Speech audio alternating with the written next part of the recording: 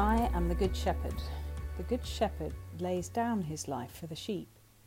The hired hand, who is not the shepherd and does not own the sheep, sees the wolf coming and leaves the sheep and runs away, and the wolf snatches them and scatters them. The hired hand runs away because a hired hand does not care for the sheep. I am the Good Shepherd. I know my own, and my own know me, just as the Father knows me, and I know the Father. And I lay down my life for the sheep. I have other sheep that do not belong to this fold. I must bring them also, and they will listen to my voice. So there will be one flock, one shepherd. For this reason, the Father loves me, because I lay down my life in order to take it up again. No one takes it from me, but I lay it down of my own accord. I have power to lay it down, and I have power to take it up again. I have received this command from my Father.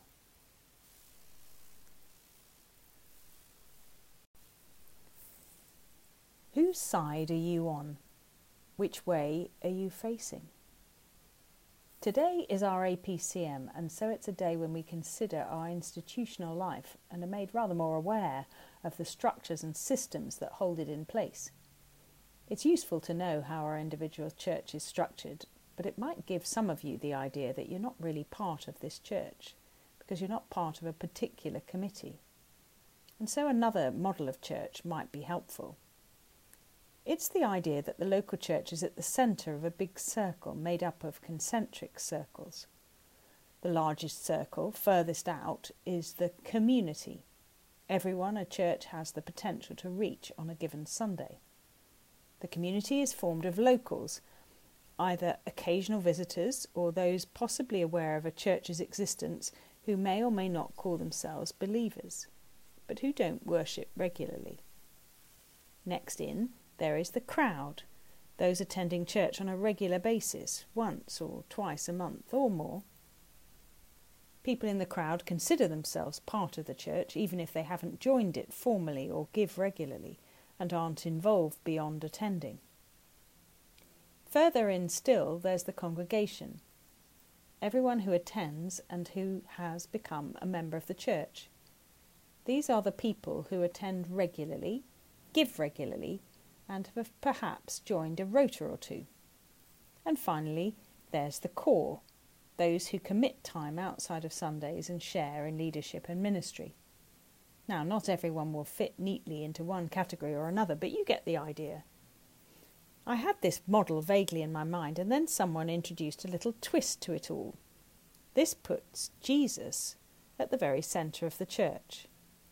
So it could mean that those in the core were closest to him. And in my experience, that is often true.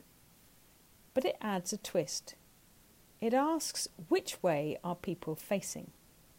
Are they facing towards Jesus or away from him? It means that someone right on the fringes of church might be very open to Jesus. Equally, it's possible to be at the very heart of a church organisation and be utterly opposed to God's will and not following Jesus at all. However sad, that makes instinctive sense, and in fact it's that idea that Jesus is talking about in our Gospel reading today. Jesus is speaking about the Good Shepherd, and what we haven't heard today is what prompted him to say this.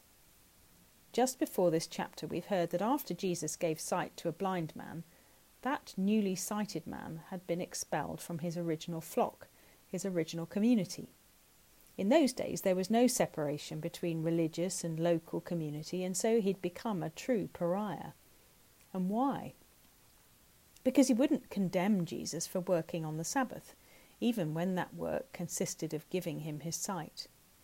He was on the side of Jesus, facing towards Jesus, and that was not the right side or the right direction for the religious leaders. And so what we've just heard is Jesus contrasting those religious leaders, those concerned to keep the purity of their group, whatever the human casualties, with his own desire to draw in other sheep who do not belong to this fold. The other sheep are probably Gentiles like us, And Jesus is likely referencing the book of Ezekiel, where in chapter 34 the prophet condemns the religious leaders of his day and says that God himself will have to come and be the people's shepherd. I myself will be the shepherd of my sheep. I will seek the lost, bring back the strayed, bind up the injured, strengthen the weak. Jesus' ministry was shaped by these priorities, and that meant challenging the sort of religion that cares more about appearances than inner motivations, that excludes the poor and exalts the rich and powerful, that keeps outsiders out and the people in their place. It brought vehement opposition from the religious leaders. The question John's Gospel is posing to his readers is, whose side are you on? And which way are you facing? I'm going to end with a poem, I Am the Good Shepherd, by Malcolm Guite. When Malcolm came to write it, he found that what came out was a cry of pain, a lament. Jesus' picture of the Good Shepherd suddenly brought out, by sheer contrast, the dreadful images and memories of all the bad shepherding, the abuses of clerical power for sexual and other purposes, of which we have all become belatedly aware. What's clear is that failings in the institutional church contributed to the fact that abuses remained hidden and the abusers free to harm others. As a result, there's been a shadow cast over the church as an institution and even over the gospel itself.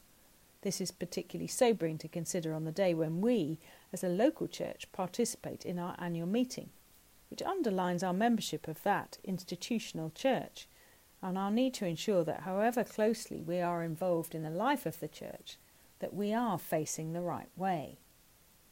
Of course, the gospel in all its love and freedom is just the opposite of all that clerical abuse.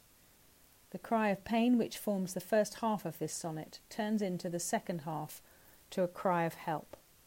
A cry to God that Christ himself will, in the end, rescue and heal all those who've suffered, and especially perhaps those who've suffered at the hands of false shepherds, the ones at the heart of the church, with their backs resolutely turned to Jesus. I Am the Good Shepherd, by Malcolm Guite. When so much shepherding has gone so wrong, so many pastors hopelessly astray, the weak so often preyed on by the strong, so many bruised and broken on the way, the very name of shepherd seems besmeared. The fold and flock themselves are torn in half. The lambs we left to face all we have feared are caught between the wasters and the wolf. Good shepherd, now your flock has need of you. One finds the fold and 99 are lost, out in the darkness and the icy dew, and no one knows how long this night will last. Restore us, call us back to you by name, and by your life laid down, redeem our shame.